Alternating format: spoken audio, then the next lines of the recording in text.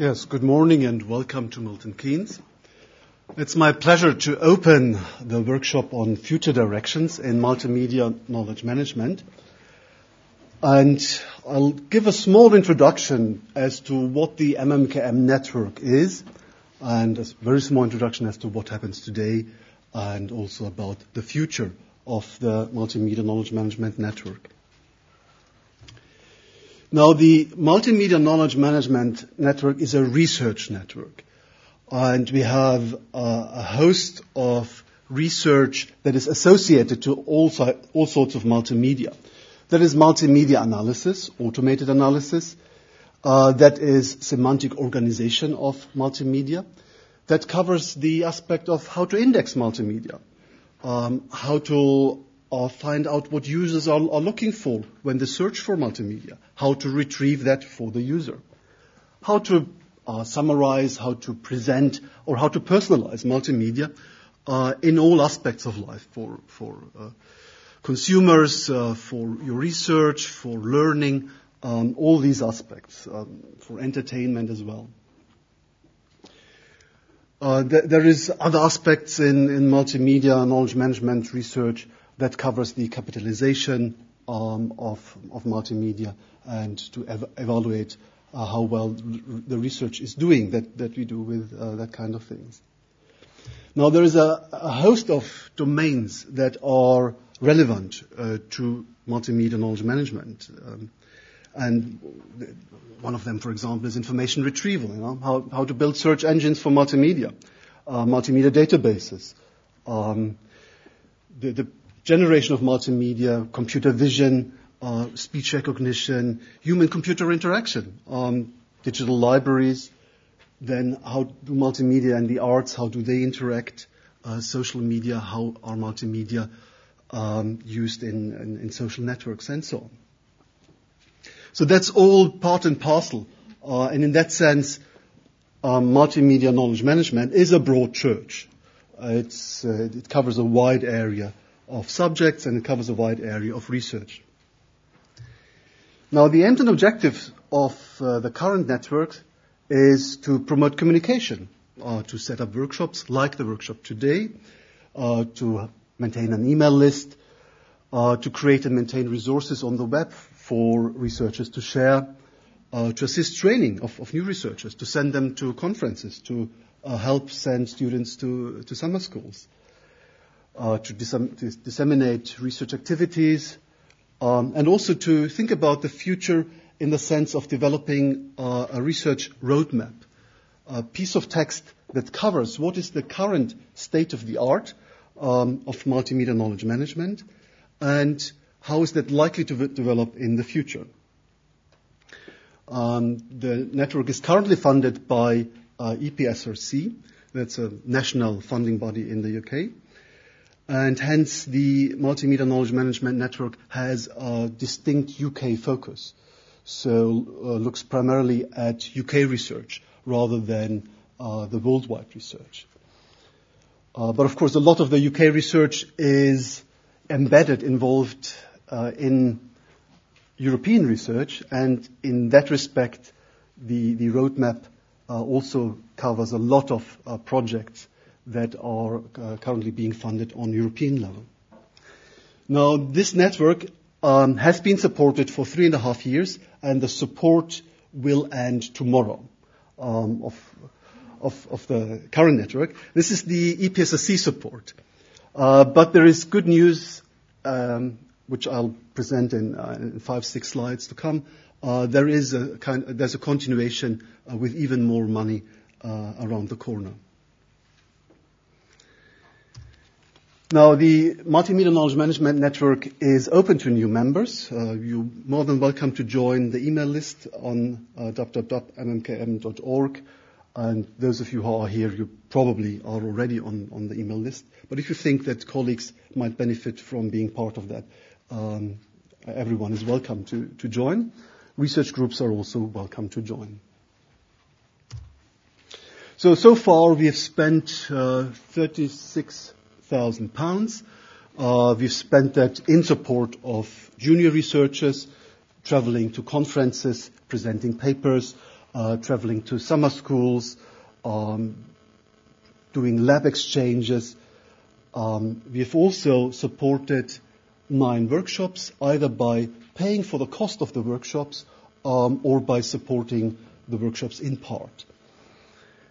And here is a list of previous workshops, starting with a kick-off workshop in London 3.5 years ago until the very workshop today. And we've supported 3 summer schools in the past, information retrieval, the European Summer School in Information Retrieval, and a summer school on multimedia semantics.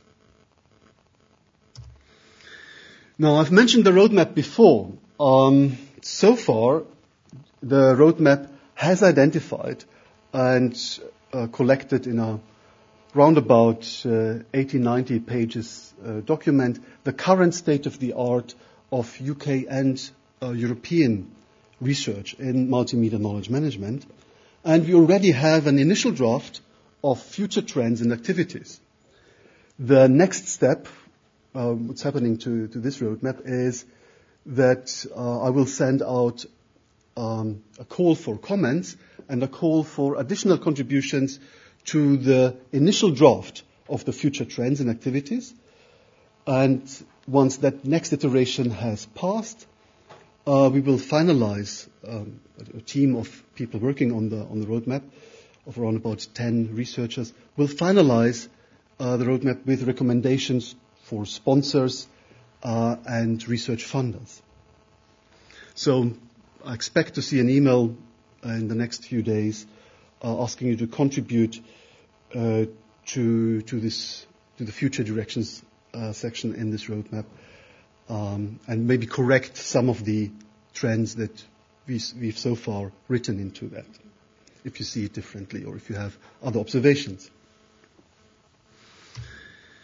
Now, today we've got a fantastic program. I'm really happy to have 7 fantastic speakers here who all individually talk on different aspects of multimedia knowledge management, on how it relates to the arts, on information retrieval, multimedia databases, social media, semantic web, and industrial applications of that, and also multimedia, multimodal, I should say, human-computer interaction.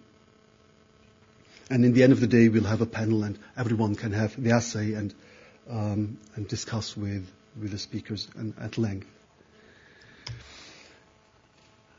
Now, before I hand over to start the first official session, I would like to announce that there is funding from a network of excellence called Peta Media through Queen Mary, University of London, and Professor Ebrul Izquierdo, who is the principal investigator here. There is funding to the tune of around about €200,000 for the next 3.5 years to support activities as we've done before. And there are slightly smaller changes in the focus. One of the changes in the focus will be that lab exchanges of a longer duration are welcome and supported. And the idea is that the MMKM Network will be able to support trips of 3 to 9 months for junior researchers that are PhD students and postdocs, and shorter trips for more senior researchers. But all the rest of the support will be very similar. Junior researchers will be encouraged to go and visit conferences and summer schools, and there is also an element of workshop support in the new regime of funding. All the activities at least need one MMKM component. So there's a typo here on the page. So what the network cannot do is fund a researcher from Stanford visit MIT.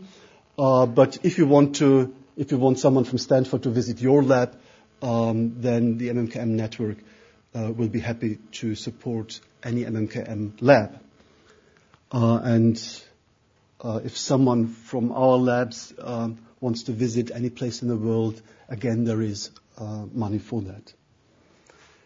So I apologize for the typos here. It should really read MMKM, of course. Now, how to apply?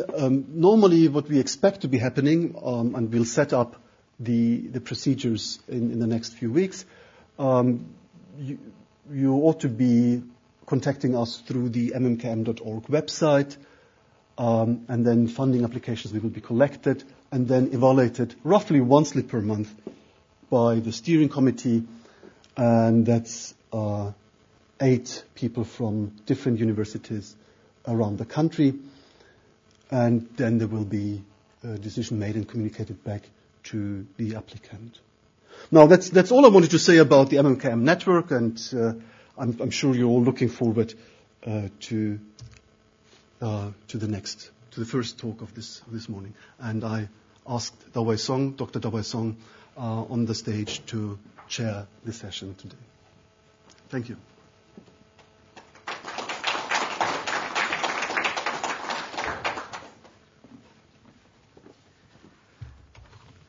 Good morning, everybody. Welcome to KMI, to Open University and the Milton Keynes and the UK. In today's keynote session, we are honored to have 7 very distinct invited speakers. I don't think I have time to go through their bibliography in much detail. You can find the brief introduction to the speakers in the proceedings. I'd rather leave the time to the speakers. What I want to say is that all of our invited speakers are high-profile and internationally recognized experts in the area of multimedia knowledge management, and their expertise covers the most important aspects of MMKM. For example, databases, information retrieval, semantic web, human-computer interface, and industrial applications, and also application in arts. So let's start with the application of MMKM in arts. So let's welcome the first speaker, Professor Frederic Fol Leymarie from Goldsmiths, University of London. Thank you. Thank you. Good morning. It's a pleasure to be here. So I will talk about the impact of the arts in the domain of knowledge management. And there's really 2 messages I'd like to carry to you today. One is probably the more obvious one, which is how the arts might benefit from an interaction with the science and computing in particular. And the other aspect is how this can be flipped over, and how people such as me in computing can benefit from working with people in the arts. And by that, I will emphasize how working with an artist may help you to understand better what it is about knowledge that an artist has integrated in their practice that might be useful to us when we deal with knowledge management systems. By the arts, I will also mean not just maybe the obvious visual arts, but design, architecture, music, etc. So this is where I am at Goldsmiths College. I came there about 4 years ago now, and the idea was for me to start up the activity of mixing computing and essentially visual arts, because my background is more in visual perception. But in our group, there are experts in, for example, music and computing, and as well as design. To talk about the future, I thought it was a good idea to look at the past. And a few years ago, I was involved in creating a lab called the Shape Lab, which is an experiment in that with this idea of mixing arts. Again, arts meaning different fields for me, including architecture or archaeology, and the sciences. And here in this group, you had people in computer vision, mathematics, computer graphics. What's fascinating about working in this area is to see how for hundreds of years now in archaeology they've been struggling with the issues we're struggling with now in computing, that is dealing with loads and loads of elements of information. Essentially for this site, which is a beautiful site in the city of Petra in Jordan, where the team I was involved in, I'm still involved with them, at Brown University. It goes every summer since 1993. It's one of the temples in the main city of Petra. Some of you probably have heard of Petra. Petra is well known for its tombs, which are carved in the rock, but most of the city is actually buried due to old earthquakes. So what you see here is the work of one team over a bit more than 10 years, and you see the scale of the site. You have, if I can bring the, oops, sorry about that. Here, you have a person here. So this is longer than a football field in size. For such a site, after so many years, they have built a database of about 1 million objects and about 300,000 architectural artifacts. So these are objects at different scales. What you see here is a visualization system built on the architecture of what's left, that is the architecture as it is today, and different experimentation on how can we revisit the site that has been worked over the years. What you see here is, for example, trenches that have been worked upon in the last 15 years or so. Here is a virtual reality system where the challenge is to access hundreds of thousands of objects which are broken, furthermore, usually in multiple pieces. What kind of interface is useful? The experience I had involved in creating this lab in this particular project was that it was through a conversation with the archaeologists that we developed better interfaces. And what you see here, actually, in the top corner, upper corner, is one of the first ideas, which was based on a GIS, Geography Information Systems, and this was fairly too technical for the archaeologist. Something which was which would put you in the site as it is today was better in terms of interaction for the archaeologist. There would be a lot more to say about this project, but I just wanted to give you a flavor how mixing computing and one of these arts field might be fruitful. I'm going to look at a number of other topics through the talk. And the first one, the emphasis will be going back to that second main idea, which is by working with people in the arts, can we understand better how the human mind functions in terms of knowledge management. And the topic of study in this case study is drawing, sketching, etc. There's been a number of interesting works in the past in this area. This is an example that was done in the UK where a system was devised based on a notion of generalized cylinder, which is what you see here, and a representation of objects via graphs. For those who are familiar with computer vision, they'll recognize inspiration from David Marr. And the experiment was to try to see if such a representational knowledge could achieve the level of drawing of a child. And what you see here on the right-hand side is an example of the type of drawing that's possible given this type of representation. And what you see here is the type of drawing by a child. Very interesting project. I can give you the full reference later.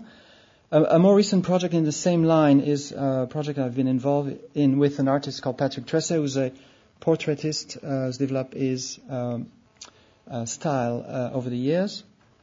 He also has an experience as a computer programmer, so he's a sort of a special case in terms of meeting artists, quite experienced in the programming.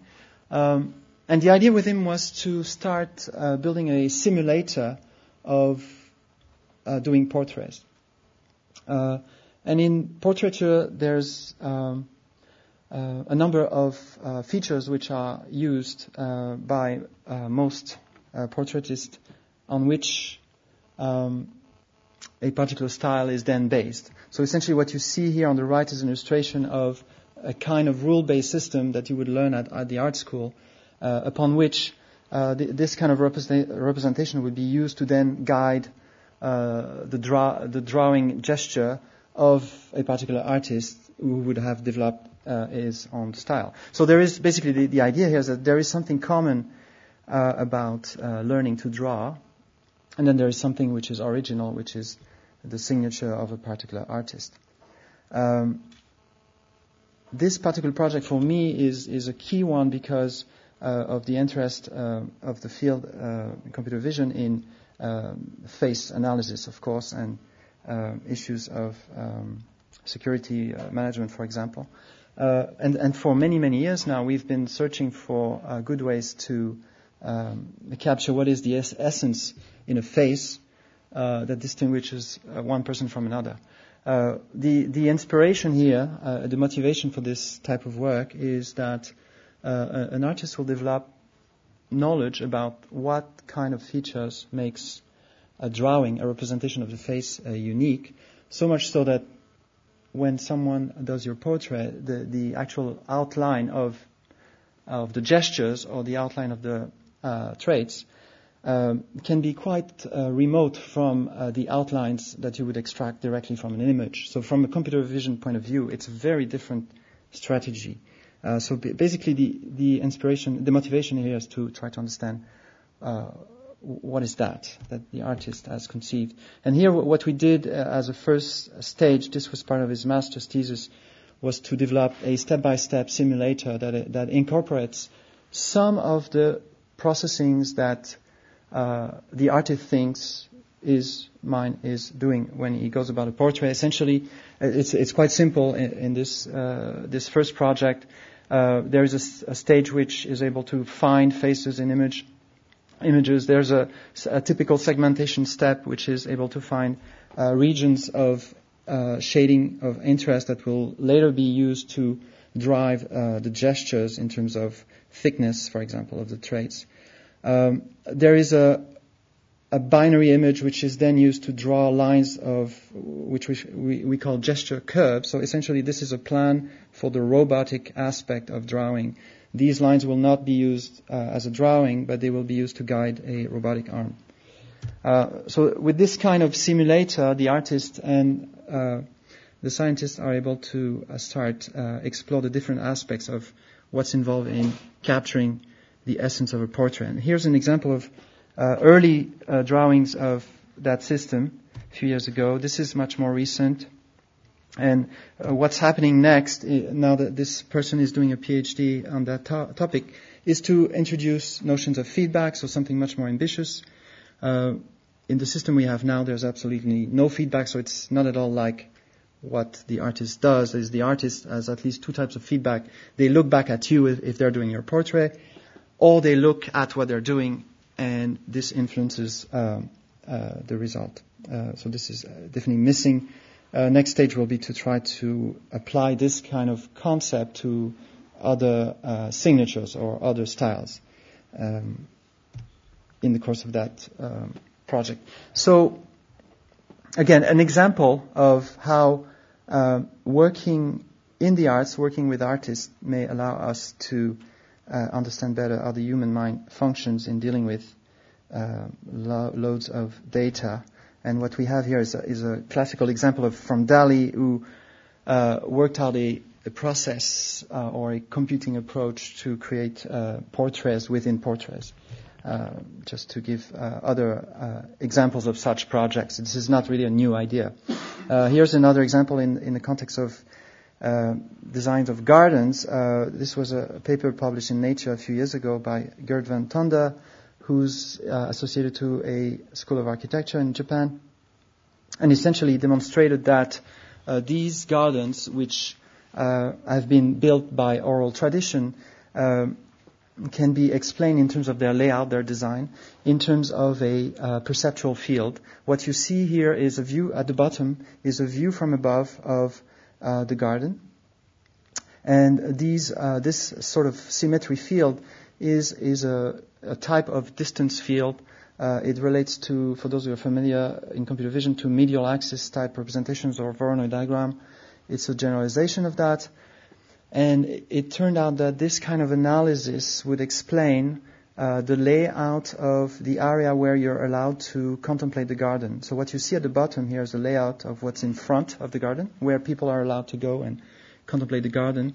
And for hundreds of years, people have been told to sit at particular positions to admire the garden. So it turns out, if you look at the Nature paper, that these positions are directly in line where these symmetry come together.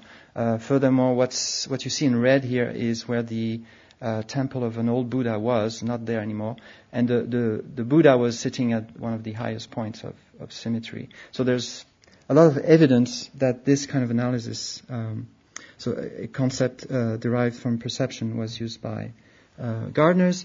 And what's more interesting, I think, for the future, again, linking to this notion of dealing with tiles and different ways of capturing information, is to apply this idea to other style, other signatures. And here, a beginning of a project, collaboration with Gert, on looking at existing and other gardens, some of which do no longer exist.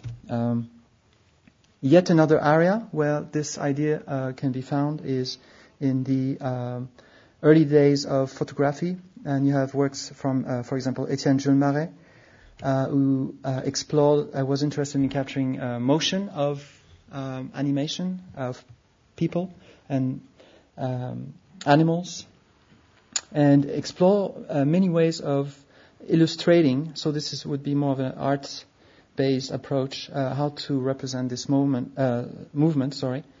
and came up with as a better solution, the solution you see in the middle, where essentially what he invented is what was reinvented a few years ago as a motion capture system and was forgotten.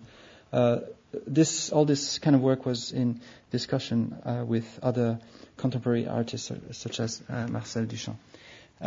So again, a very good example of arts and science, or computing and science. Now I'm going to give you a flavor of something which is maybe more to be expected, which is how the artists might benefit from this collaboration as well. And as an illustration, this is a project I've started when I was at Brown a few years ago with Brouwer Acha, who's a sculptor who has developed a technique and a style over more than 30 years of practice. He was actually educated in the UK and went back to the US on the East Coast. You see Brouwer at the bottom here, a very nice person to work with.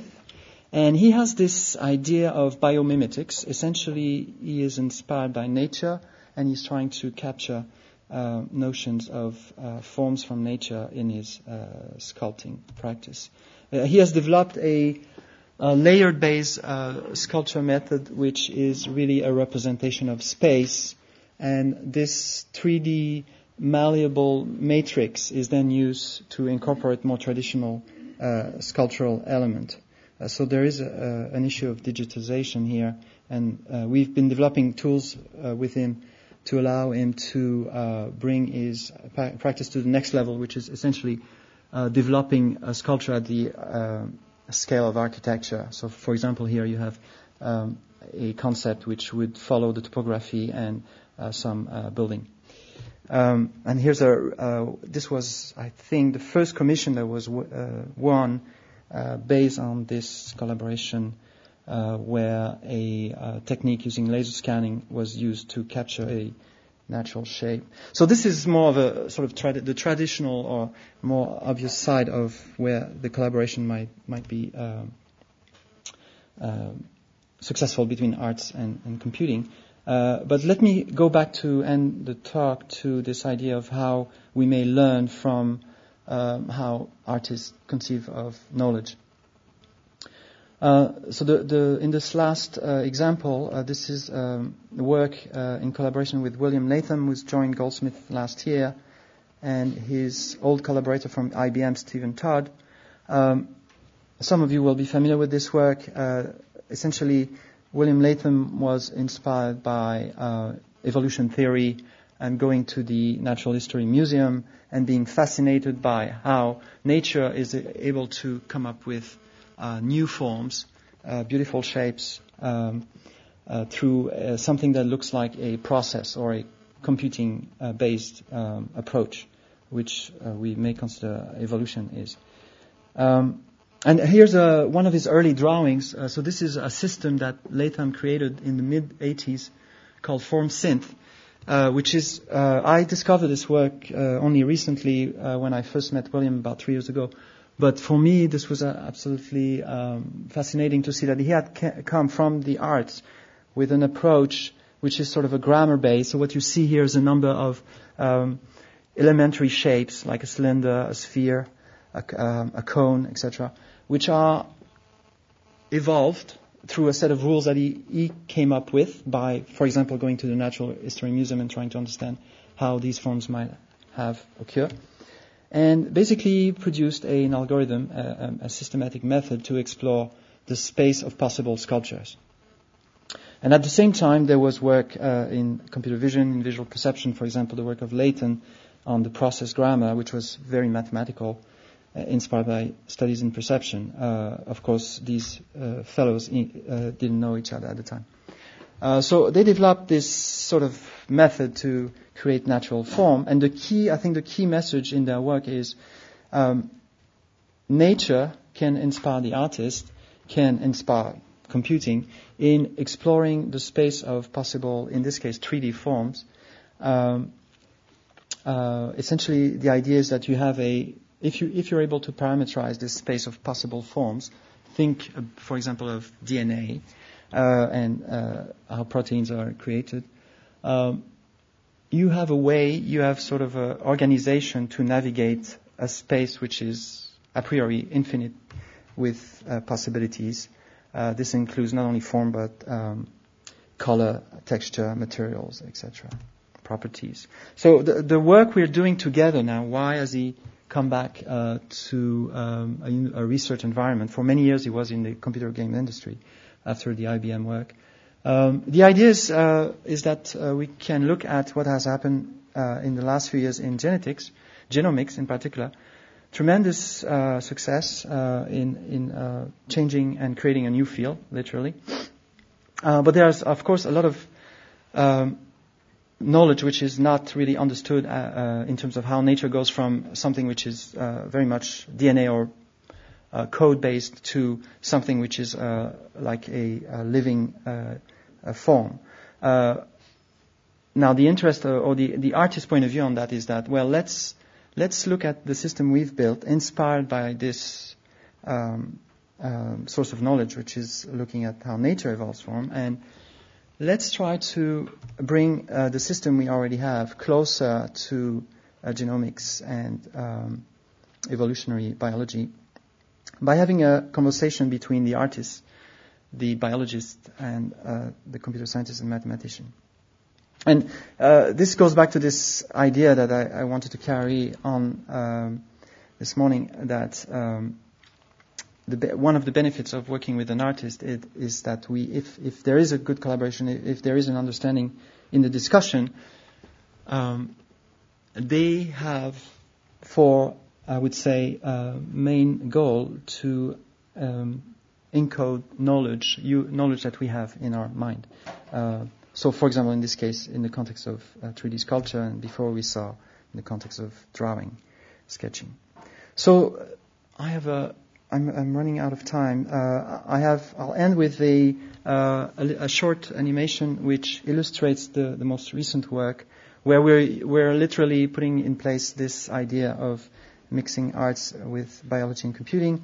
And the little animation you'll see is a navigation through the phylogenetic tree. We go from one protein that today is found in the crystalline of the eye, of the human eye. You can trace it back in the past, in over billions of years, and you find it in an old protein found in bacterium. And then you can trace one of its duplicate, and you can find it again somewhere else in the human body, in this case in the liver. And essentially what we are exploring is, can we use artistic ideas like Latham's to visualize the information. Hopefully this will work. Now I need full screen.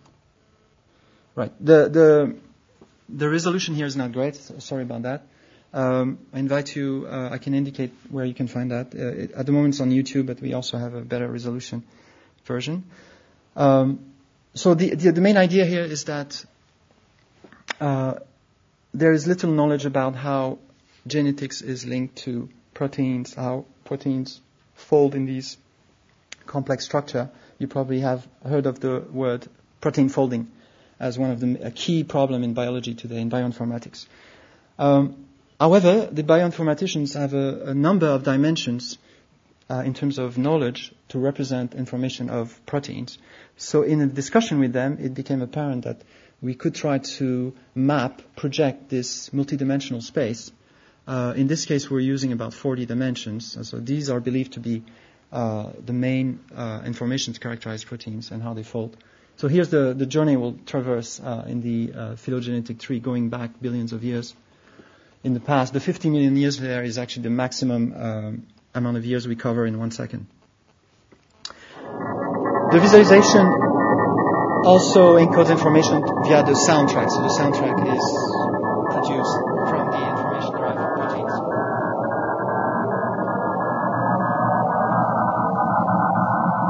It's a bit dark, especially on the YouTube version. If you go on the website, you'll have a better view of that. Sorry about that.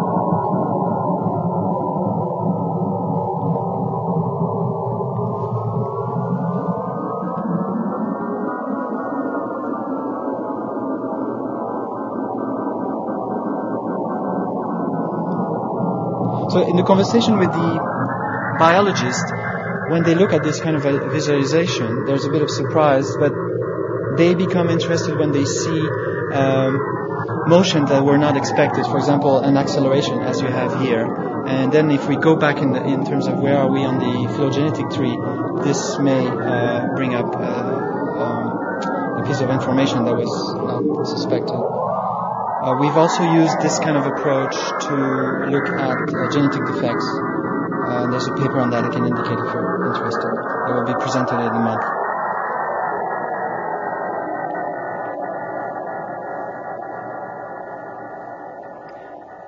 This visualization was produced in part using the national grid system of the UK and some open source software for the rendering, something called Pixie.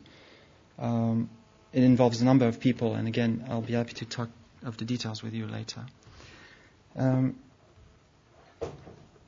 So this is the end of the talk. I'll just there may be a time for one question or two. Just a summary here of the main ideas I was trying to carry on to you today. Thank you very much.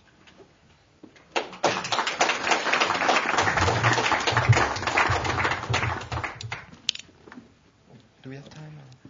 Okay, so we have time, about 5 minutes time for questions.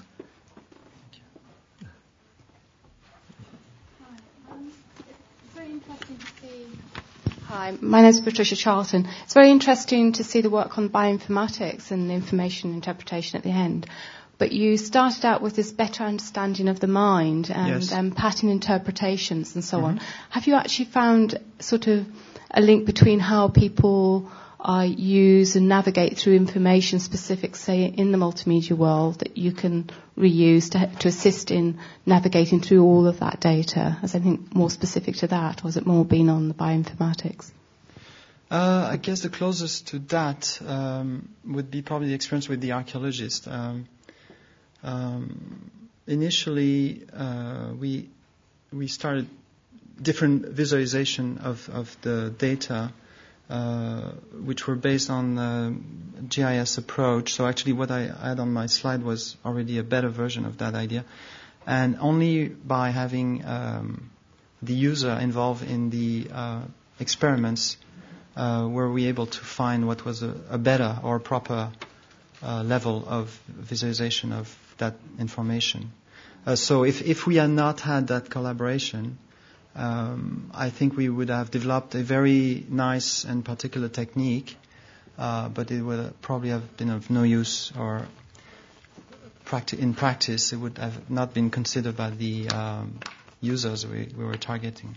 So that's one level where implicitly I think the knowledge is embedded. By having this conversation, you can refine without necessarily understanding why one way of representing is better than the other. I think the work with the drawer, the portraitist, is much more at that level of trying to pinpoint, hopefully, what it is that an artist extracts from, in this case, faces, so that even if you have a caricature, which can be quite a deformation of the reality, you still immediately recognize the person. So I think that particular project is more in line with what you're discussing.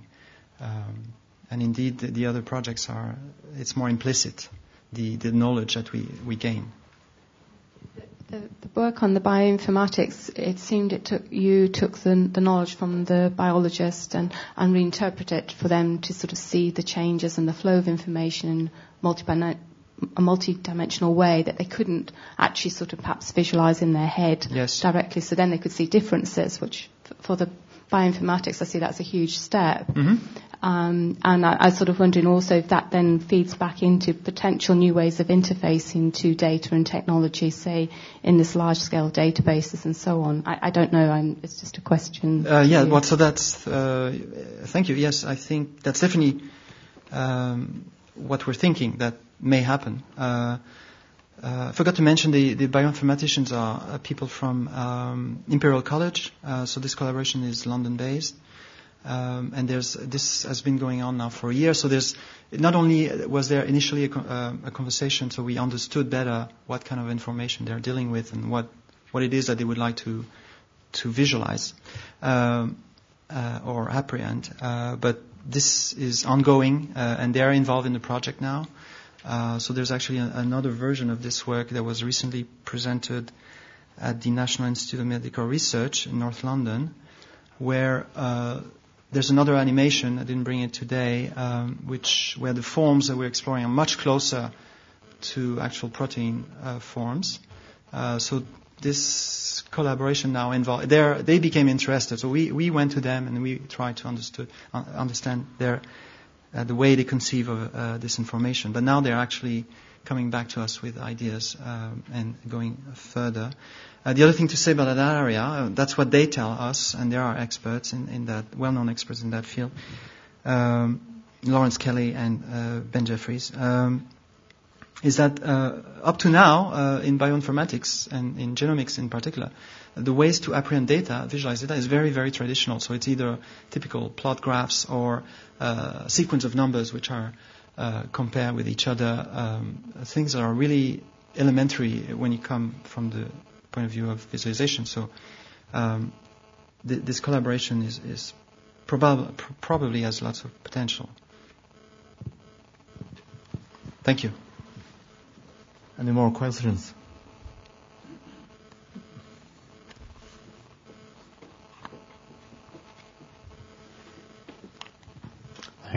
Thanks, I'm Ken Wood. I have a question. You had a slide where you put up something that indicated the sort of multidisciplinarity that these projects that you do entail between artists and biologists and computer scientists. And I was just wondering, how do you find actually managing the interplay between those three types of people? Because when I've seen things like this, I mean, artists just speak a completely different language to computer scientists, and that really can cause some sort of interesting dynamics. Yes, indeed, you're right. So I've had a number of these experiences now.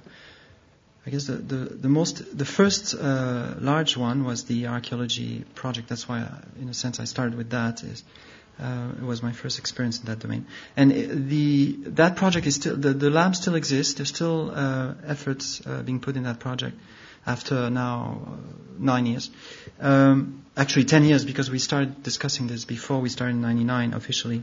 And we spent, once we got the funding and there was now, we could bring all the people to the table regularly, it took us at least a year I think, before we started, each side started to understand, just at the level of language, for example. So the archaeologists have this very sophisticated and way of describing their problems and objects, for example, shapes, which, if you say shape, it may not mean the same thing for them. Another area like that is architecture, where shape means 2D shapes, form means 3D shape. Not for everybody, but often. So this kind of issue is always present. You have to be aware of it, and you have to be willing to spend time to go across that initial barrier. The other key, I would say, is it becomes personal relation. So I think because it demands to spend a lot of time trying to understand the other, and initially nothing comes out really that's original. Make sure that you get along well, so that this will actually survive this first phase. That would be my other recommendation. But it is an issue, definitely. Okay, thanks. Thank you. Okay, so I think we don't have enough time for more questions. Let's thank Frederic again. Thank you. Yeah. Do you have that paper? So the second speech is about the future of multimedia information retrieval. So let's welcome the second speaker, Dr. Alex Hauptmann from Carnegie Mellon University, US. Okay. Hi, I'm Alex Hauptmann, and I will try and talk about multimedia retrieval, more specifically things related to video retrieval, but then at the end I'll very much go beyond that. I've been encouraged by Stefan not to talk about my research, but instead try to look towards the future, which of course is tricky, because what do I know about the future? But nevertheless, I think in this talk what I'll try and do is come up with some directions of research that I think I would encourage, say, the next generation of PhD students to pursue, because I think it's worthwhile and it has the potential to open up new fields. And that's sort of where this talk will end up at the end. So, a few years ago, I think it was about 2005, a number of people got together at ACM Multimedia, and we were there was a sense of shock.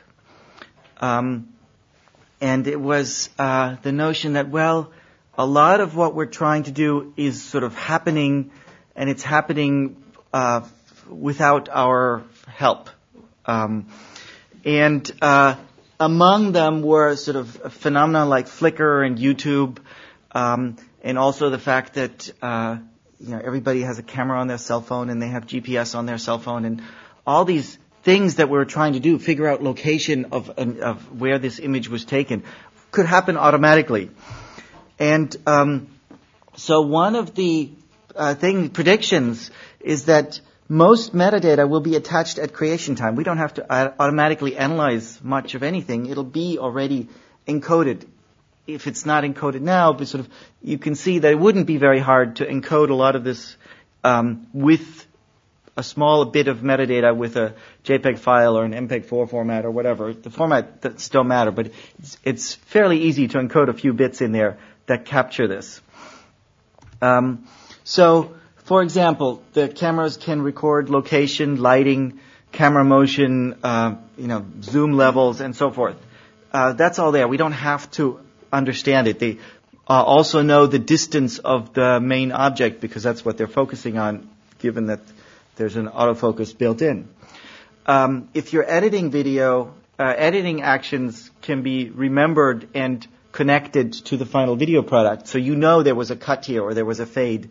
And this scene was sort of a continuation of this other scene 4 shots earlier, because that's the way the editor put it together. There's no question at that time how these things are related. We don't have to go back and then analyze, well, this car chase is the same, it's the same car as this car. You know it when you're creating this movie, that this is the same car. So that's definitely true for movies, and sports events. These things tend to have very high production value. There are a lot of people spending a lot of time producing it. There's a lot of profit in there. So particularly for sports and movies, companies get very upset if you start downloading them to YouTube. And because there's so much high costs, the incremental cost to do good manual art annotation is fairly small. So, somebody sits there and makes a movie trailer. It's worth it for them. It's not worth it for us to build an automatic movie trailer generation system. It's sort of intellectually an interesting exercise, but people do this, and they do this well, better than automatic systems can do it conceivably. Is there really value in there? You could argue there's value in there in creating a trailer that's sort of customized to you and your preferences, that, Stefan might want to see sort of the females in the video summarized. I might want to see the action scenes and the deaths and so forth. But that's a little tricky. But even that could be done manually, that you could have 5-6 versions of trailers created to individual tastes. So this is not where interesting research, according to this projection, this is not where interesting research should happen.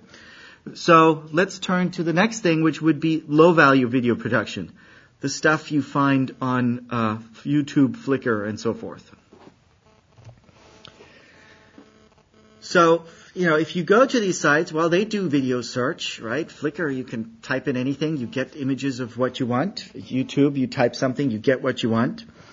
And so, there again, this is probably much better than automated methods from what I've seen. And I'll show you some results from automated methods in a couple of slides. Well, in these social Web 2.0 sharing sites, you have user comments, annotation, tags, links, responses, and so forth, and you can search all of that. Retrieval capability is apparently quite good. Millions of people use it. And so there's this conjecture that everything will be done with social and human computation.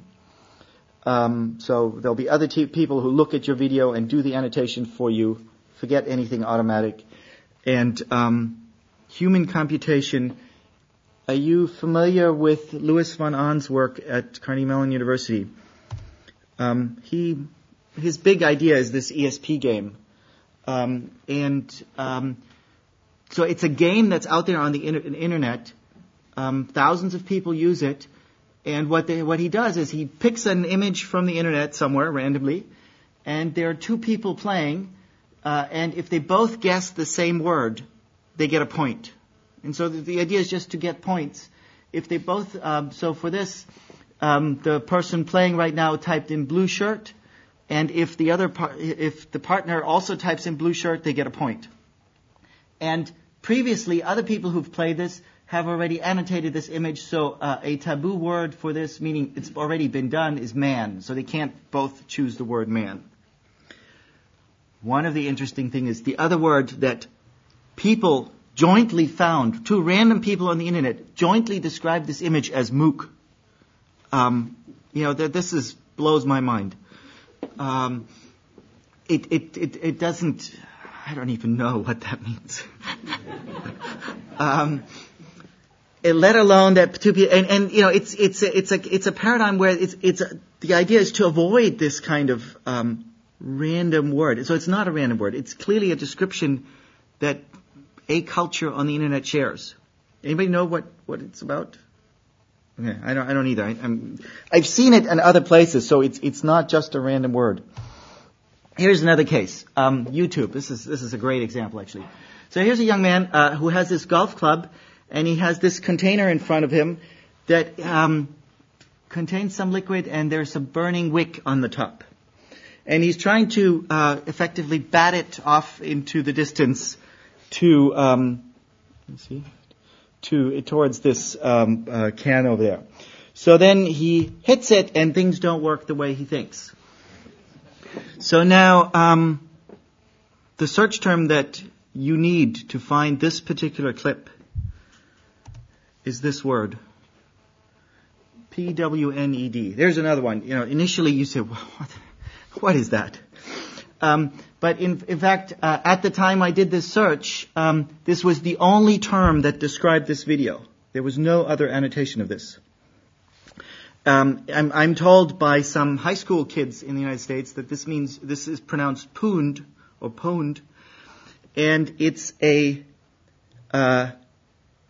obviously a typographical error from the word owned, but it's not a simple error that just this person made it. There are at that point there were 8,000 videos. If you can see this, read this number here, 8,000 videos on YouTube with that description.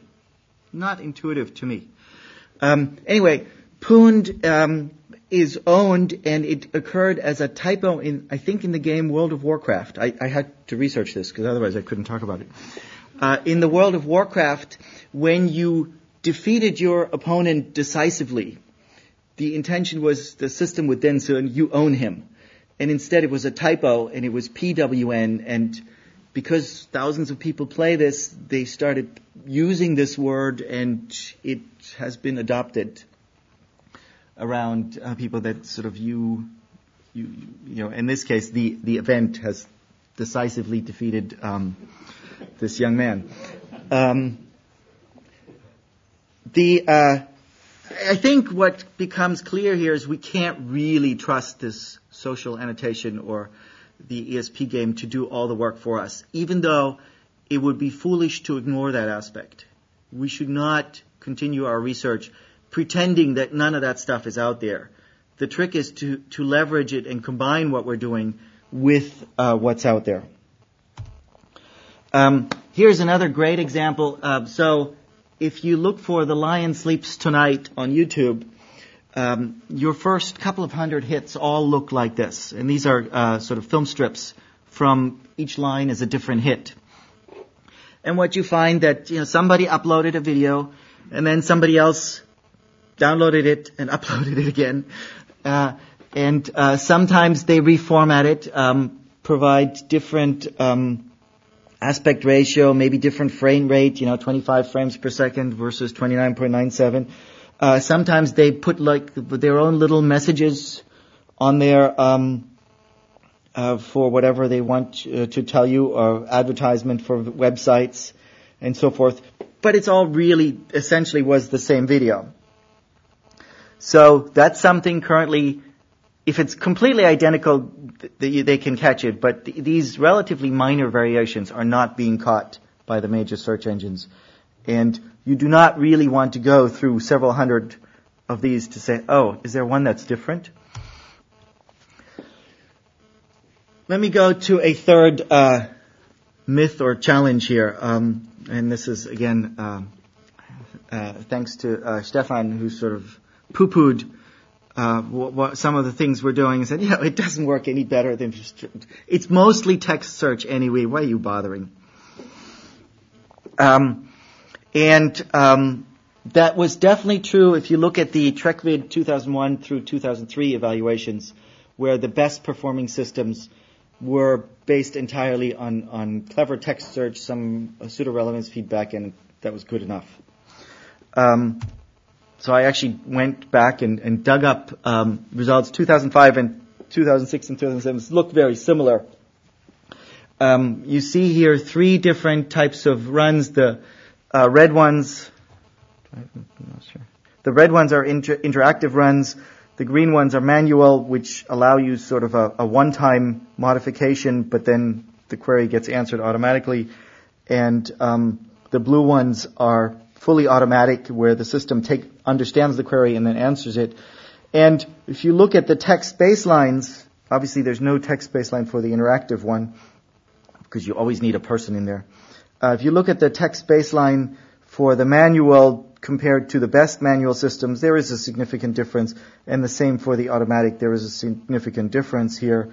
The point is these differences are significant. However, if you look at this, the accuracy is pathetic. So while the queries were designed to show off visual aspects of these search systems, at 0.1 mean average precision, this is just not particularly stellar results. And if you then say, what did OCR contribute to this? You're looking at the sort of 0.001 type of level, and we made a significant improvement by doubling the 0.001 to 0.002 by having good OCR performance in there. So we're playing with very, very small numbers here. These numbers here are actually relatively respectable. But we do get some positive results. And the question is, what makes video retrieval work? Generally, we find that low-level visual features are not sufficient to understand an image or a video clip. This is known as the semantic gap. So texture, color, shape that is automatically extracted is not sufficient. So what people are currently doing is looking at describing the video through intermediate concepts, outdoors, boat, building, clouds, and sort of composing a description of the image automatically. We can build classifiers for these concepts automatically based on training data, and they are what drives most of the, or a large part of the benefit in the retrieval from a text baseline is derived from semantic concepts. Now I'll get for so what. What if we could detect a lot of concepts? And the analogy here that I have is to speech recognition. When you have a speech recognizer for 100 words, it's just not very useful. When you have 1,000 words, it's still not very useful. And we found about 10 years ago that when you get to a 20,000 word vocabulary or then a 64,000 word vocabulary, even with errorful recognition, spoken document retrieval was quite feasible. And there are certain U.S. government agencies that use that successfully on cell phone conversations and so forth. So one of the directions we went into was to say, well, what if we could get a lot of concepts and annotate those for videos and do experiments with those? And that was the ELSCOM workshop, Large-Scale Ontology for Multimedia. Here are some example concepts. And then we looked at 3 different subsets of these, a small one, 39 concepts, 75 concepts, and 300 concepts. And we did some speculative sort of futuristic scenarios. Suppose we could detect things perfectly. So you can detect the concept and you can figure out for a particular query, which concepts do you need? We looked at both perfect and noisy detection and realistic combination with a 50% error rate. And then we extrapolated from these 300 up to 300 that we had and said, what happens with some reasonable assumptions? How well can we do retrieval? And this was a paper last year. The X's here, I don't know if you can see those. I can find the pointer here. Can't get the mouse. There it is. The X's, they're sort of here, show the actual data points that we started with, and after about 300 here, this is speculation, right? We project into the future, and if we can do perfect detection, this says at about 1,000 concepts, we get a very high mean average precision. This is about what the best text retrieval systems can do on web searches. And these are sort of unrealistic assumptions. If you go with realistic assumptions, when you get to about 3,000-4,000 concepts, you should be able to do pretty decent retrieval, even with errorful detection accuracy and errorful estimates of which concepts are useful for a particular query. Is it true? I don't know. This is what we're talking about the future. So now I'm going to go towards the end of my presentation and say, well, where can we go from here? Hopefully I've convinced you there is some future in trying to work on retrieval with robust semantic concepts. It turns out while the numbers that we had for estimating the accuracy of detection are quite realistic because that was actually what was achieved in the TrekVid semantic concept evaluation task, it is also true that these are very specialized, domain-specific kind of training events.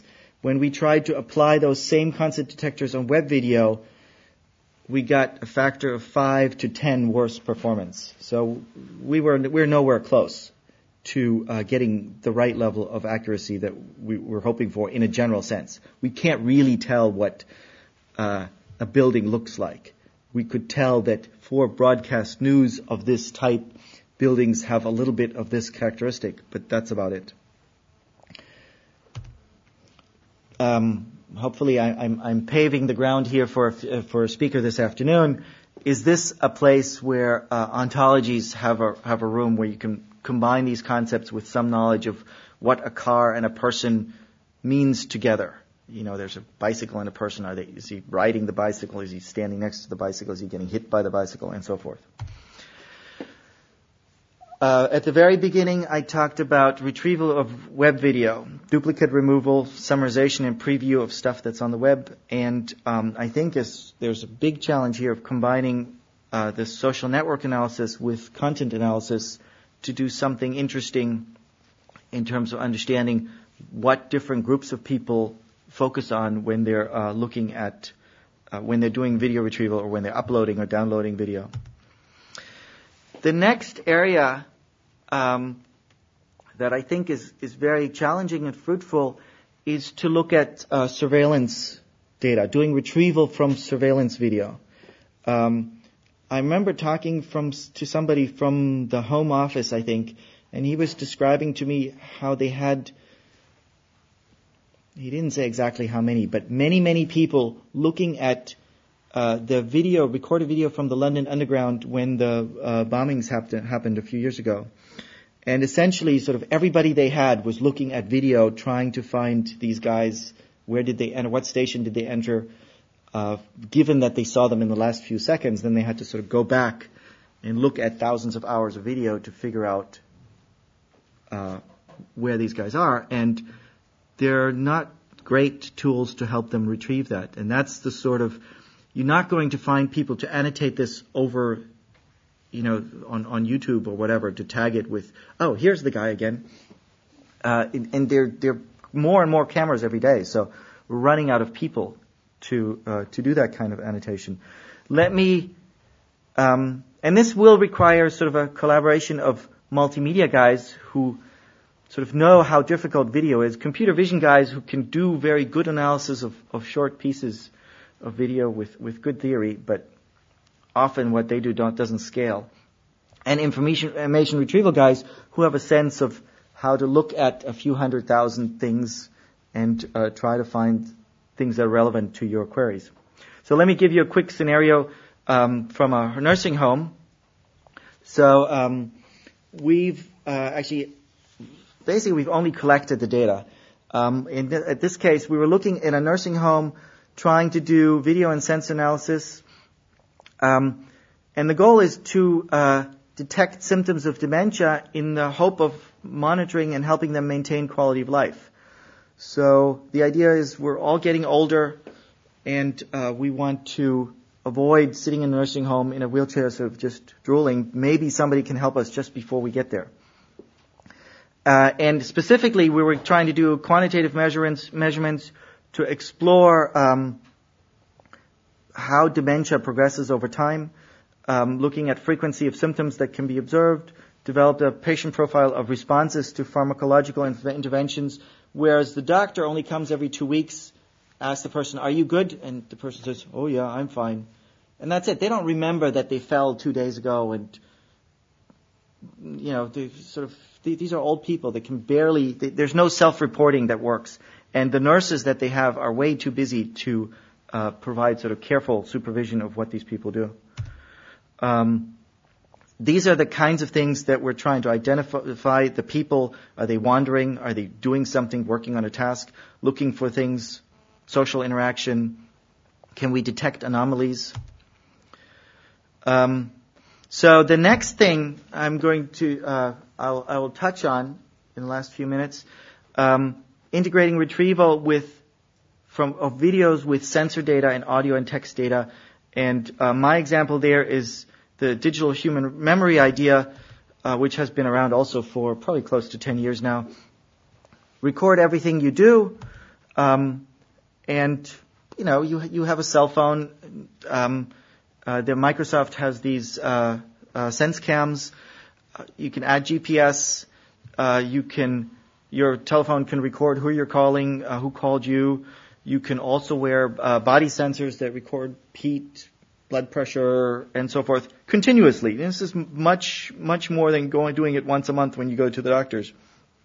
So capture all that, and then transform that into a meaningful information resource that will help maybe prevent a heart attack, because you can tell that there's certain small signs that are coming earlier, but you can only tell because you're recording continuously and you have a continuous record, whereas if you just go measure your blood pressure every once in a while, you might not see anything abnormal.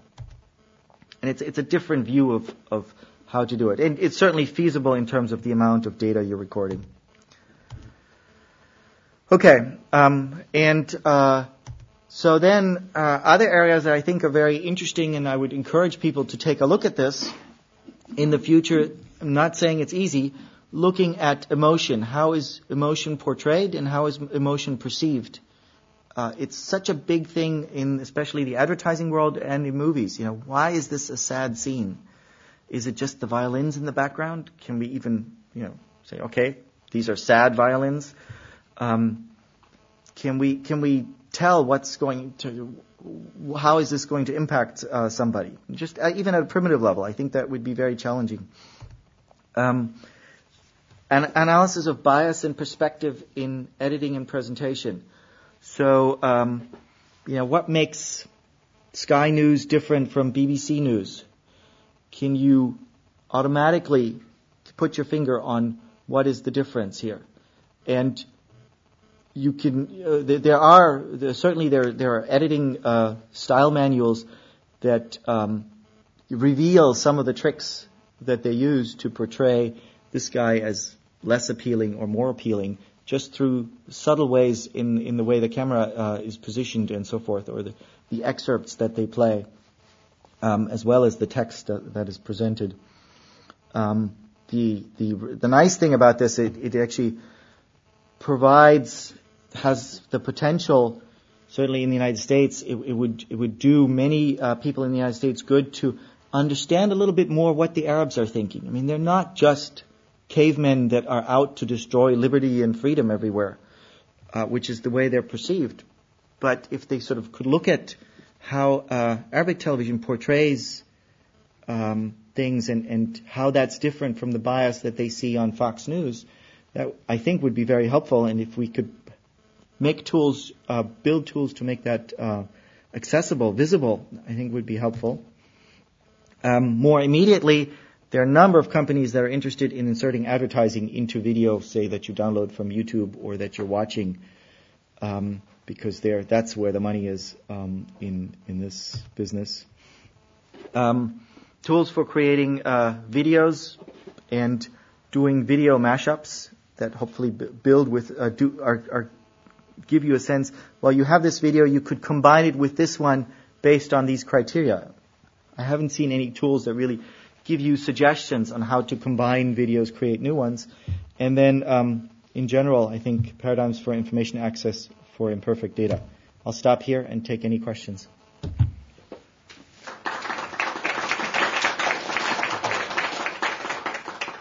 Questions, please. Hi, you introduced some interesting sort of future applications in this sort of content and video and analysis and the human memory. I see in there a lot of kind of ethical related questions, because when you start putting this information together, sort of the semantic attacks and so on that can then be resulting from that, or wrong information. What's your perspective on dealing with the abuse of information? In many ways, I think we've lost the battle for the public information in the public space. I mean, surveillance cameras are everywhere, and there's nothing you can do about it. So you can't walk through London without being recorded, whether you're happy or not. You can't be in this room without being recorded. Yeah, we've lost that battle in many ways. Might as well give up. or anything that's written about you on the web, Facebook. Probably most of you here don't have a Facebook page. Most of my students do. Yeah. There's a difference. I don't. It's out there. It won't go away. So we've lost it. In terms of the medical data and so forth, clearly that is in a different sphere. And I think that's probably one place where we can draw a line. I guess I was thinking on terms of, especially when you were sort of talking about the sort of human digital sort of watching, looking at the nursing home kind of example and the dementia. And there's this sort of drive and strive in technology to fix things, and at the same time sometimes that oversteps the mark. And you see it in various sort of walks of life. And although you can do something, say technology can provide that information, there's sort of a question whether it's really where we want to be going with finding that information and, removing the responsibility from the individual, which is what some of the technology seems to strive towards as well. I certainly don't see it that way. I see what's happening is specifically in this nursing home data that we have for about 25 days, 24 hours a day, we see that there's an old lady who's actually trying to communicate and she's vocalizing, but you can't understand what she's saying, what she means. But if you watch her for a while, you see she's trying to communicate. The nurses perceive this as a disruptive vocalization. They get some medicine and she starts to sort of quiet down and sit in the corner and drool. I think if we had objective measures that a physician could then look at and say, no, this is not the time for me to be prescribing more antipsychotics. Let's get her into a program where she can interact more. Makes sense to me. So you're sort of saying you see it as a sort of kind of fixing some of the social behaviours that are going a bit off the mark. Fixing. I think we're all getting older, and the population that sits in nursing homes is growing very rapidly. And to the extent that we can, and the staff is short. I mean, they're expensive. To the extent that we can improve the quality of life at that point, fixing is maybe too strong of a term. It's too simplistic. Point out places where there could be improvements. I think that would be good. I guess I was talking about the modern behaviour in that sense, sort of addressing that we've lost some kind of understanding. So the technology is stepping in to illustrate to us perhaps where we're over-medicating.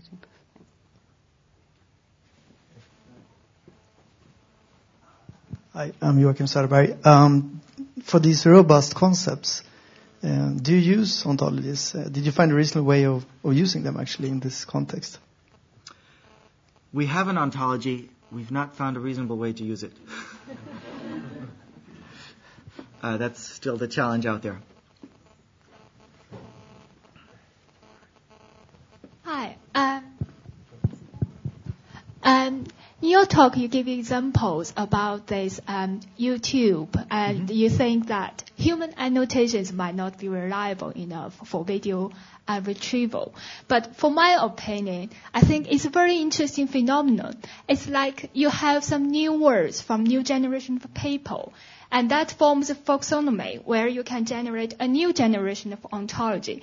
And that's kind of opportunity for you to gather the information without you need to talk to a high school students directly. So do you think that's a complementary towards the traditional video retrieval? Absolutely.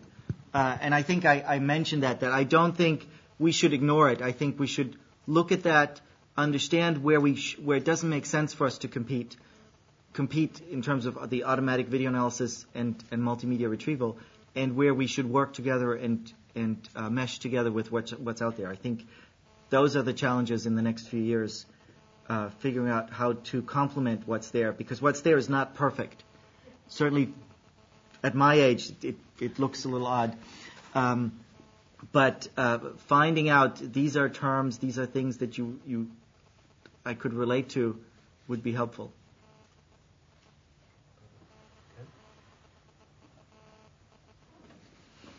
Any more questions? Just a question about your nursing home scenarios. I just wonder, you said you collect about how many, 30 days? 24 hours video? 26 days from 25 cameras. For that amount of videos, you have done your analysis. Perhaps, have you done it? Or we've done it on a chunk. About a third of it we've actually processed. Right. It's just 25, 26 terabytes. It means it's a lot of data. So basically, you use part of data to do analysis, then use the rest of data to do the sort of checking of your result or performance. Yeah, we're still very early. I think this is right. a project that will last a few more years, just working through this data. Right, because I see first sort of presentation, the papers was published a couple of years ago. Yeah. So we start with sort of building small detectors. Can we detect social interaction? Can we detect walking behavior in this video reliably? And now that we've done experiments that we can detect these, we're getting to the point where hopefully sometime this year we'll actually run it over a large amount of data to see what we find. And hopefully in 2 or 3 years, we can see what we can detect and correlate that with the medical records that we have for that period of time. But you don't run over 20, or at least we're not Google, so we can't run over 25 terabytes today and look at it again tomorrow and do it again.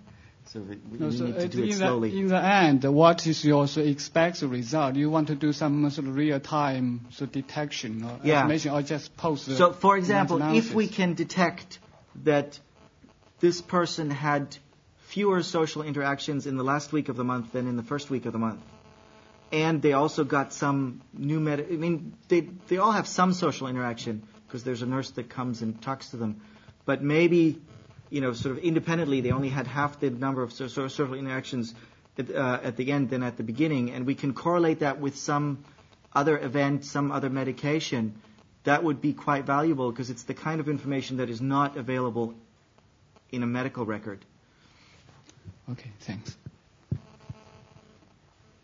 Any more questions? If there's no more questions, let's thank Alex again.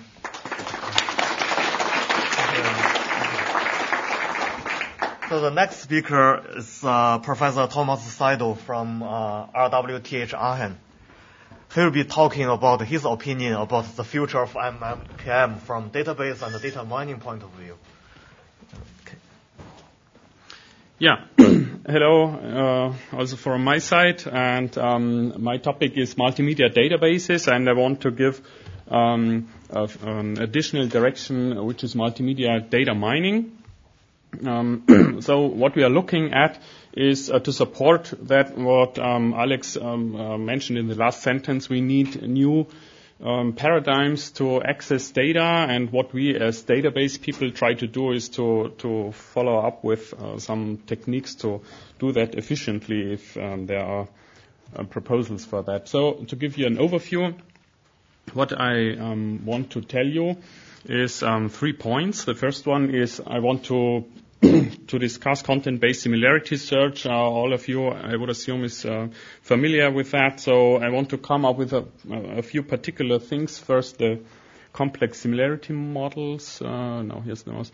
And an idea of how we think of efficient algorithms, introducing approximations and indexing. So that goes down to a very technical level. And then the two more future-oriented topics are the interaction models, which are more or less new, or more or less you might be familiar, for example, with the relevance feedback. And there are incremental search things. And a new topic, at least in data mining, is anytime approaches. And in the last part, I want to go to the data mining field with the topics I want to discuss then. So let's start with the content-based similarity search, and a typical example is you have a set of images. This may be a large set, not only these few images, but thousands or hundreds of thousands to millions or even more images. And a typical question or query to the system is this retrieval task: which images in the archive are similar to, for example, this sample image. And as a very basic model, we have the color frequency, so that is based on the color histograms I want to see. to come in the next slides, and so you will agree that these green ones here are most similar. There's no object detection, which is would be a higher semantic level. But here we can already study some effects for efficiency, and for example, we did this on the mosaic poster. So all of you might be familiar with mosaic posters, but only a few people might be familiar with this building. This is the main building of the RWTH University in Aachen, quite close to the city center. So if you visit the famous cathedral and the famous city hall, then it's only 5 minutes by walk, and you can look to this building. And if we transform that by a mosaic program, in this case we have 2,500 images chosen, then it works the way that we make cells out of the image, and it takes a while to have the mouse here. And each of these cells is substituted by any image out of the database. So we have an airplane here, or we have a horse over there. So we have quite different images which are chosen by the color similarity to the original field to create this. So you can download already programs from the internet to create this, and it doesn't matter how long this computation lasts. So the idea is to demonstrate that image retrieval can be accelerated by transforming that to video retrieval. Not video retrieval, but to have a video base as query objects. I come to this immediately. First, let me shortly recall the model behind. So we might work with colors, textures, shapes, and so on. These are these basic physical, more or less physical features extracted from images typically, and in typical cases you describe the content by histograms. So you have a distribution of the frequencies of the different colors, and you can discretize this or quantize this, and you come up with histograms, or in a different case with signatures, where you do not have a bin for every potential color in a database, but where you have only the information in the individual images. In this case, we stay with the histograms. For example, the color histograms. The color histograms are very similar for these images, and there might be different texture histograms. So this is the first step to a specification of the similarity by formal models. So if you want to compute something, and if you want to compute it efficiently, we need to have some formalization. And if we have already given these histograms, maybe color, texture, whatever, then we can compare these histograms, and often you do it by histogram intersection or by Euclidean distance. These are very close to each other, and they compare the histograms bin by bin. So if we have these two images, then they have a big distance in this sense, since there is no one of the pixels in the lower image is as dark blue as in the upper image, and there's a great difference in terms of the yellow, of the dark yellow and the dark red, since here we do not have these dark colors. And so this bin by bin consideration tells us that these images are quite different to each other. So the cross bin similarities, that dark blue and bright blue is quite close to each other, is neglected. So people thought about different models, and there are, for example, quadratic forms where we stay in the world of linear algebra. So the Euclidean distance is an inner product of difference vectors, and if we introduce a similarity matrix, we have this quadratic form, and there we can define or specify cross-bin similarities between these bins. Another model which was defined some 10 years ago by Rubner at Stanford University is the Earth movers distance, where we are not in the world of linear algebra, but in the world of linear programming. And here we define the similarity of two histograms in terms of a transportation problem. So how much effort is necessary how much effort must be spent to transform the first signature or the first histogram to the other one. And so it's only a small amount of work to transform dark blue to bright blue, or dark red to a bright red tone. We again have a matrix. It's not a similarity matrix where we encode the similarities between these bins, but it's a distance matrix where we encode the ground distance. And here is, just for reference, the formula. We see the linear program. We have a linear objective function, and we have a set of linear constraints. So it's solvable, but it's very it's very time-consuming to compute this. So you have a new model to retrieve images or multimedia objects from a database, but it's very, very costly.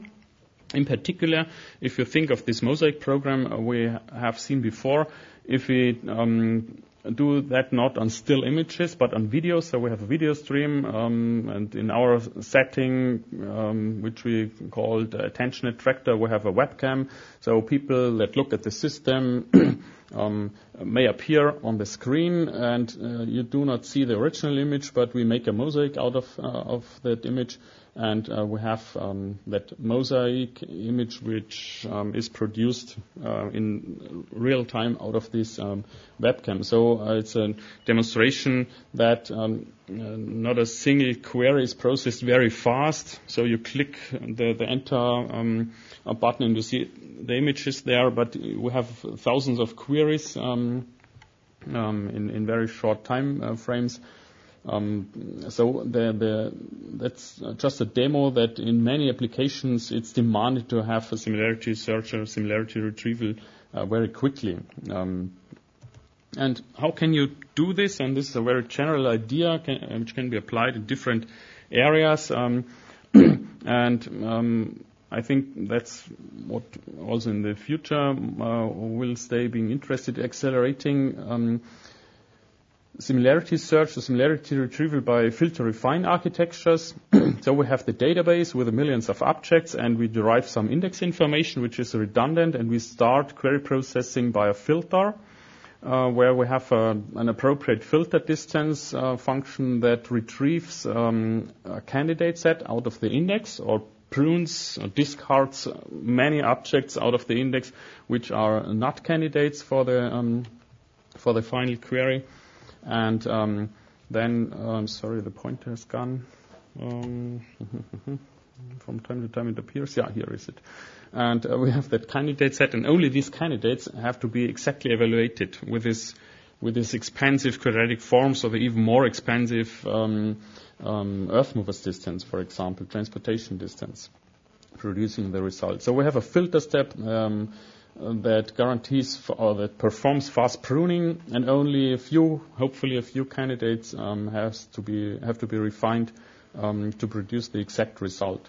So that are ideas early produced by Christos Faloutsos, and we did some refinement for that idea.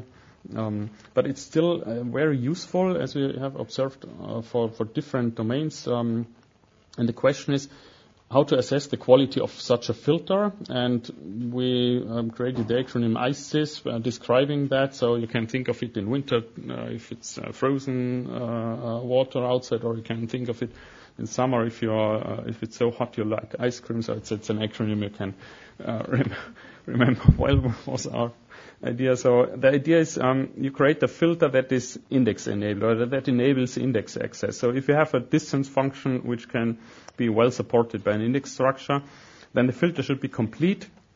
We do not want to have false dismissals. So any one of the exact results must be contained in the candidate set, otherwise it's lost, since the refinement step does not produce new objects, but just refines candidates. So if you lost one object in the filter, then it's away. So the filter needs to be complete, needs to be efficiently computed, and selectivity means we want to have a small candidate set at all.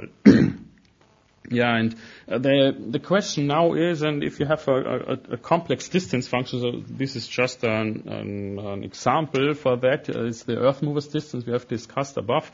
Then it's the question is how to come to such a filter. So I think many of you may have different distance functions and may be interested in finding any filter.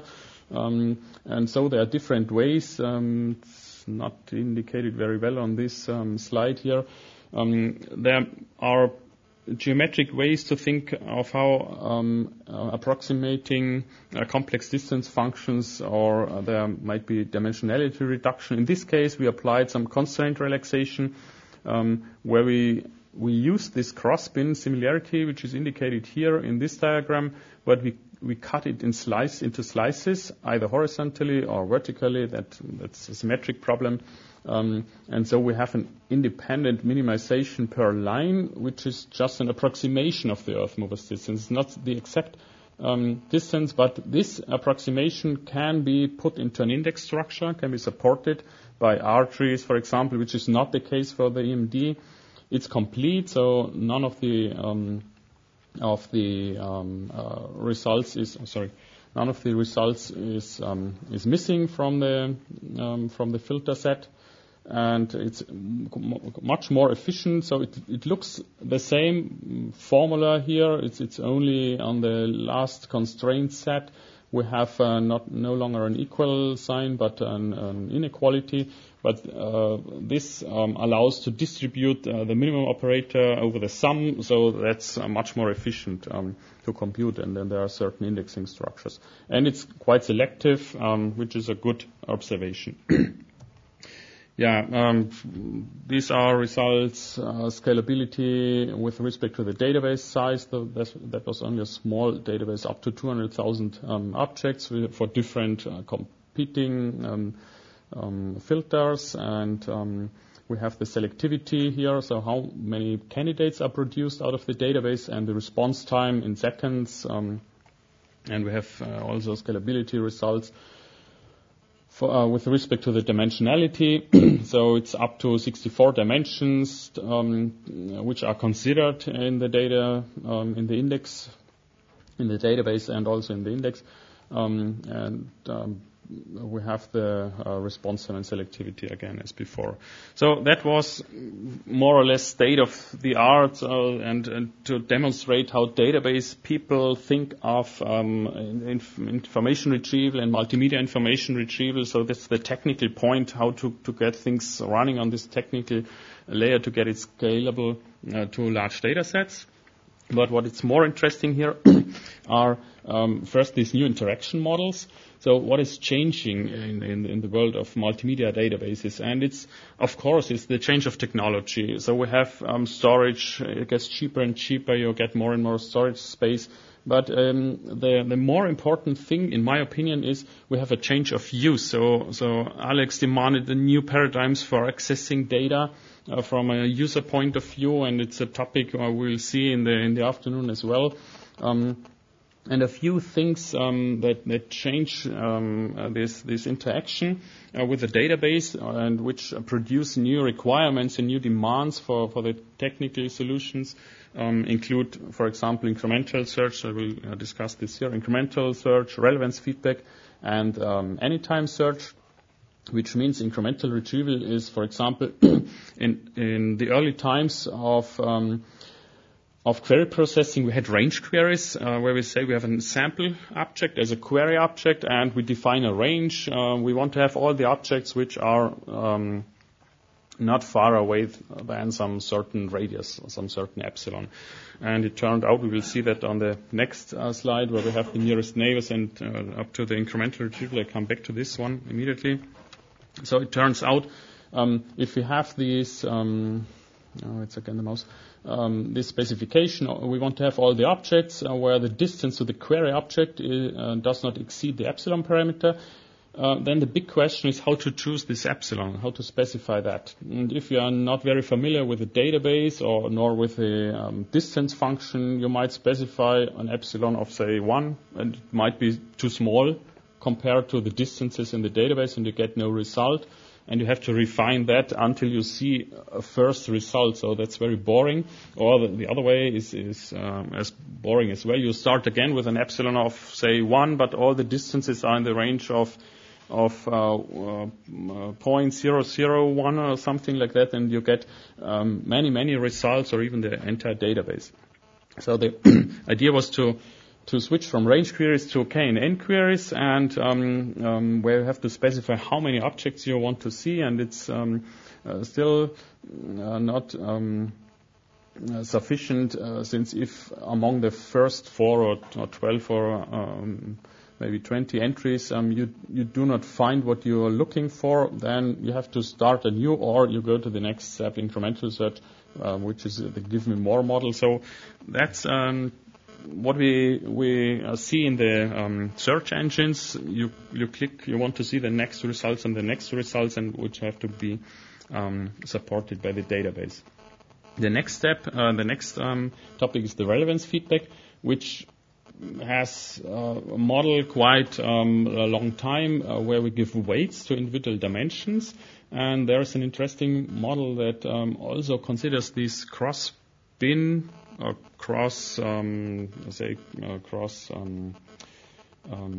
feature relationships or correlations, and which may be extended to ground distances.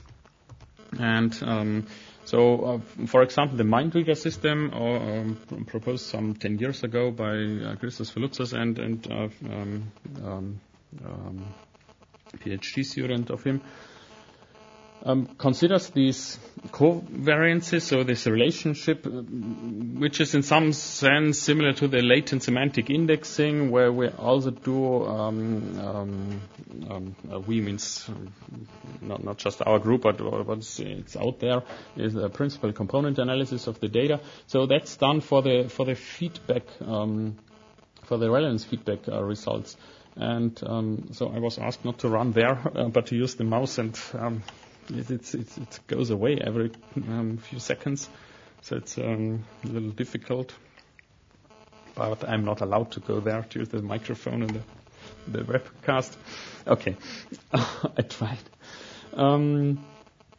So these cross-bin similarities are regarded, and there's a covariance matrix. This is a model that's still around, but what is, in our opinion, more interesting as a direction is to introduce history. So relevance feedback by itself uses history. So you have a query result, and then you say this and that, and those few images or results are relevant to what I have in mind, to what I want to retrieve from the database, and the others are not. And so you go to the next iteration, maybe 2 times, maybe 3 times, but not 4 times, so it tends to get boring then. But what is not in the history involved is the formalization of the distance function. So that's one idea to go into the considering the formal feedback influence, and another idea is to introduce foresight. So when you start with a system and with a relevance feedback system, then you still need a starting point, as an image as your first query. And then you can proceed to an area you are really interested in. So what you can observe is that this relevance ellipsoid proceeds very slowly to a certain point you want to reach, and if you come up with a 2-phase model where the first phase approaches fast to the relevant area, and then in a second phase the similarity model is adjusted locally at the destination area, that might help to come in a quicker way to what you actually want to have. So I want to come back later to this point that we have to have a starting point for our queries. This is the old query model, and it's overcome by the data mining. But in between, I have a few technical things. So it's also a good idea to apply these relevance feedback things to other complex distance functions like the Earth movers distance from before. And a topic I think I come back to anytime mining at the end of the talk in the context of data mining. So data mining now means, in comparison to multimedia information retrieval, the information retrieval world is, as I just said, driven by queries. So we have a query by example model, in the sense you give some sample objects to the system and you say, I want to see something similar. Maybe for licensing reasons, you want to know who cites you or who references your work, or who uses the work without referencing it, or whatever. You use copyrighted material without referencing something. So you have a point where you start from, an image where you are interested. Are there similar objects out there in the archive or in the internet or wherever? And what people think about are these adaptable models for content-based similarity. Adaptable means you have these matrices, for example, to bring in your own ideas of similarity, and you do that incremental and with relevance feedback or other types of feedback around in the information retrieval world. But it's still related to a certain query. And this is a new quality which comes in with the data mining idea. We do not have query objects any longer. So the question is, if I have a big set of data and I do not know what to ask there, then a retrieval system asks me to submit any query object, but it's not clear which object to submit as a query object.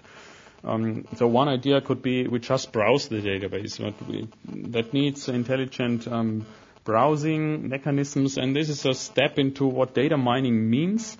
So we do not start with a certain query, but we start with the entire database, and the idea is how to find areas of similar objects, or are there groups of similar objects in there, and on a more abstract level, we can call it, we want to reveal patterns which are hidden in the data or in vast amounts of data. You can not find them by just looking at them in a sense of browsing through the data.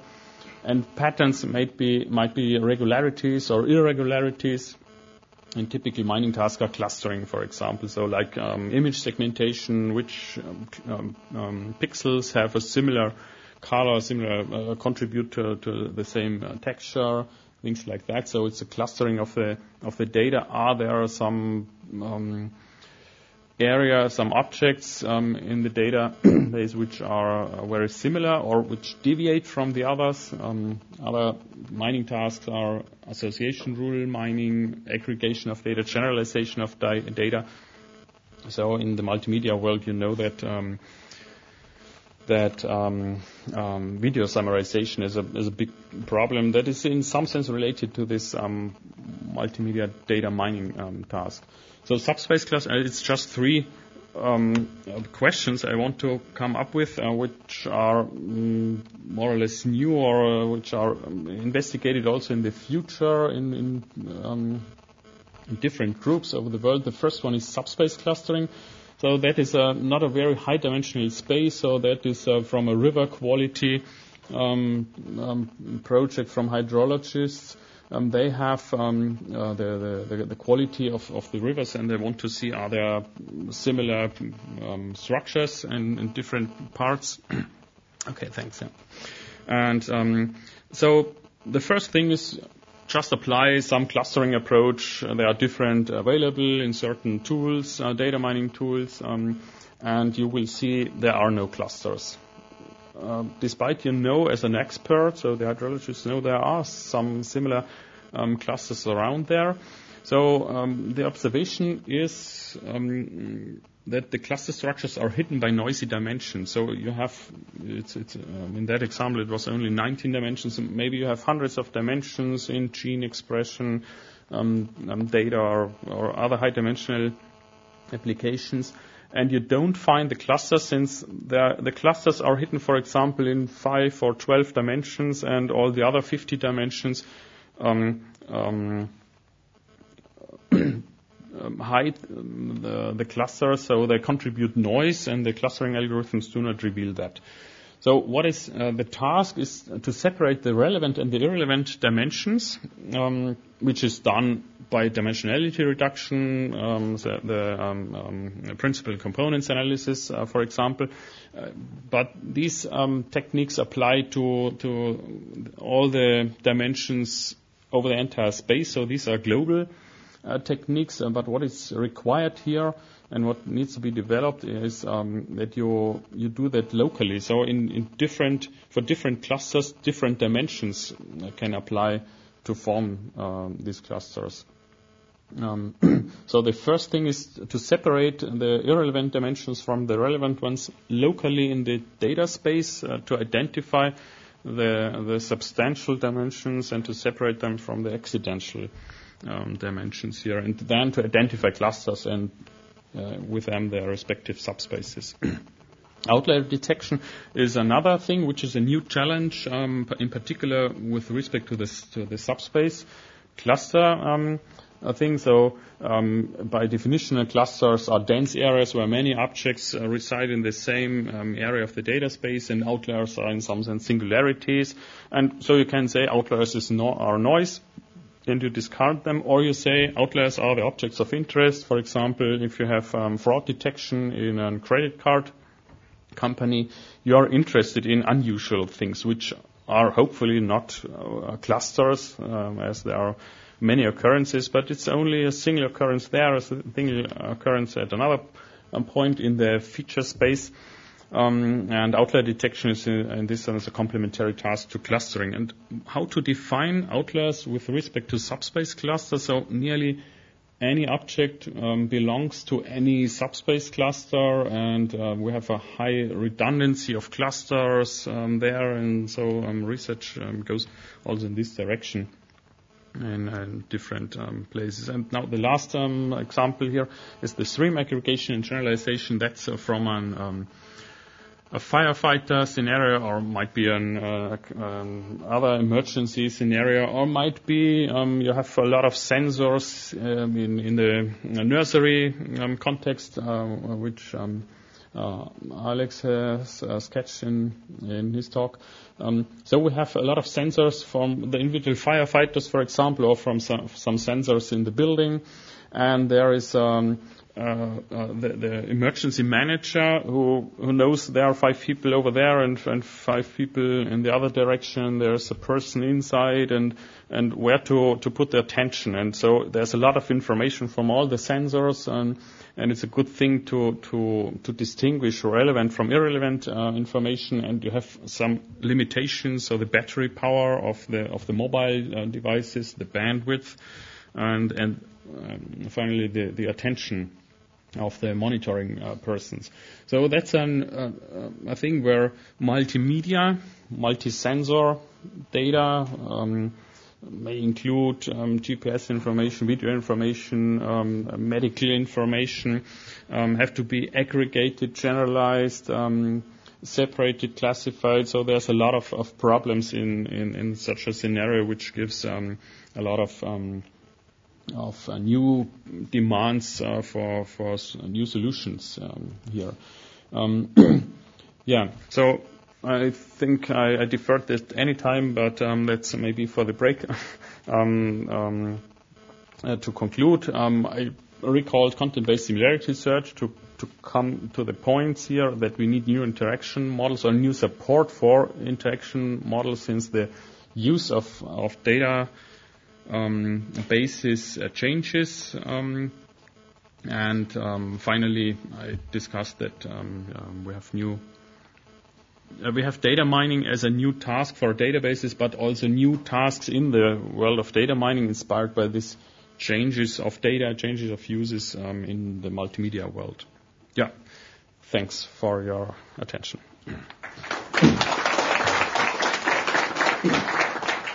Questions?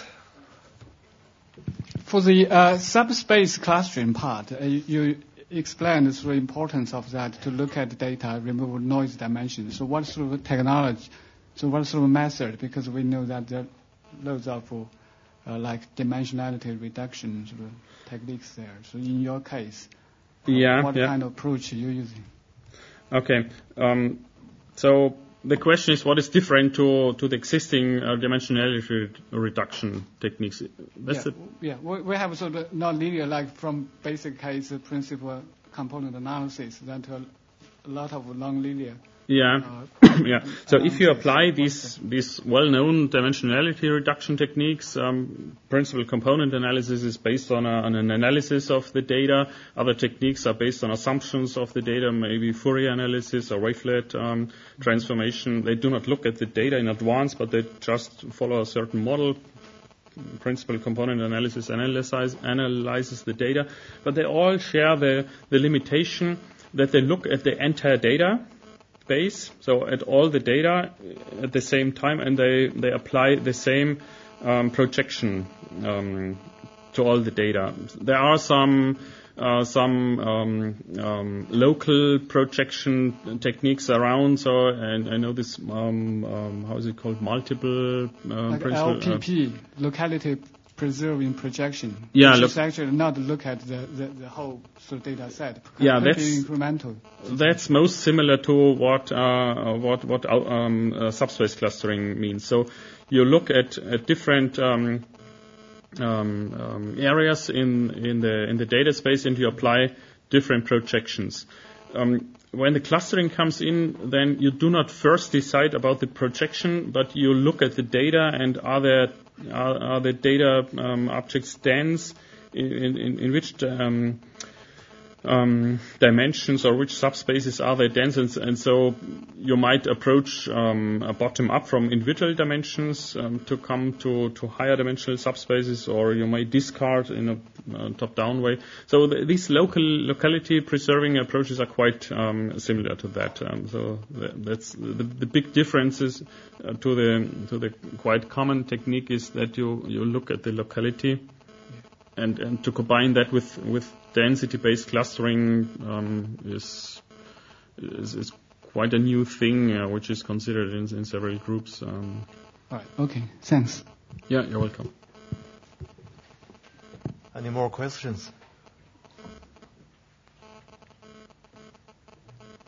Okay, let's Dr. Thomas again.